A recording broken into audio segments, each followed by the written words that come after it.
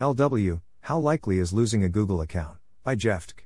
Welcome to the Nonlinear Library, where we use text-to-speech software to convert the best writing from the rationalist and EA communities into audio. This is, How Likely is Losing a Google Account? Published by jefftk on January 30, 2023 on Less Wrong. Let's say you use a Google account as the root of your online identity, Gmail, sign in with Google, Google's password manager, etc. How much should you be worried that you'll suddenly find yourself unable to get into everything? Should you do something else instead? To get a sense of how common lockouts are and how they happen, I looked through lockout reports on Hacker News by searching for Google blocked account and Google locked out. I looked at top-level stories and the comments on them for cases where people were entirely locked out of an account. I didn't include cases where people lost access to only some Google services, payments, AdWords, etc., or where they did get back in on their own. I did count cases where it took making a lot of noise on HN or Twitter, though. There are two reasons people seem to get locked out. Security lockouts, they're not convinced you're you, and are trying to prevent an attacker from getting into your account. Policy lockouts, they don't like you. They've flagged your account as abusive, enough that they completely suspend your account. I found 32 cases, sheet, going back to 2008. I found 22 security lockouts, 7 policy lockouts, and 3 with too few details to tell.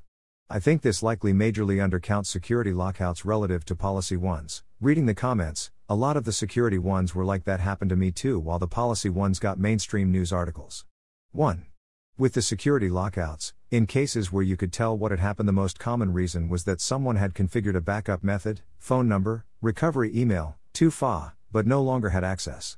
The second most common were cases where someone hadn't configured any backup methods and Google was considering their login to be suspicious. Security lockouts are a tricky situation because failures in either direction are very bad. All of the above are false positives, people who should have been let back into their accounts but weren't. But there are also false negatives, cases where an attacker was let into someone's account. There is a question of whether Google should be flagging suspicious logins at all, though. If my account were protected only by a password and someone else got it, maybe Google should just let them in? The problem is that this would mean lots of hacked accounts. It's common for passwords to get revealed through phishing or cross-site password reuse. Using other aspects of your login, like your country, device, activity pattern, etc. as a kind of pseudo-2FA probably does make things better for users overall. If my username and password suddenly appeared from a new device in Russia, there really is a good chance that it's someone trying to hack me. Luckily, users have a better option, opting into tighter security by setting up good 2FA.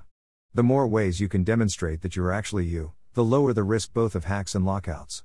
After going through these, it seems to me that the likelihood of a security lockout is low enough not to worry about if you. In addition to memorizing your password, write it down and store it in a safe place. This is also worth doing if there's someone you want to have access to the account immediately if something happens to you. The inactive account manager is also good, but it reasonably has a substantial delay.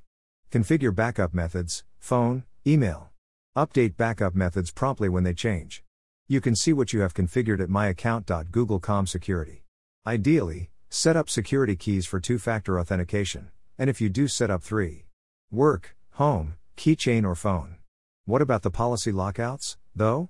I think the risk there is also very low. These are rare enough to be newsworthy when they happen, even if they don't happen to anyone previously well known.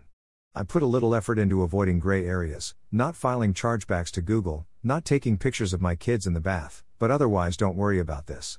Even if the risk is low, however, maybe it would still be better to switch to something else that is even lower risk. The problem is that security and policy lockouts are something you can find with any service. For example, in HN discussions people will often recommend Fastmail or ProtonMail, but they've had their problems too. FM, 2017, 2020, 2022, PM, 2018, 2019, 2021. Especially given that these are much smaller services, I'm not convinced that the risk is lower there. Any system is going to have to handle this sort of problem, and you're not going to find one that never has false positives. This is not to say these companies can't do better here. Without the outrage when they make a bad call, I expect they would invest somewhat less in trying to make good calls. And if a provider does give a consistently worse experience than other options, migrating makes sense. But after looking through the reports above, I'm comfortable with the level of risk involved in keeping my Gmail account as primary. Disclosure, I used to work at Google, though not on anything related to this. 1. In this comparison, I'm ignoring true positive lockouts where someone was correctly denied access to an account. This includes both true positive security lockouts, where someone else is prohibited from getting into your account, and true positive policy lockouts, where someone loses their account for legitimately abusive behavior like blatant spamming. There are likely tons of both of these, and their relative frequency isn't very important. Comment via Facebook, Mastodon. Thanks for listening.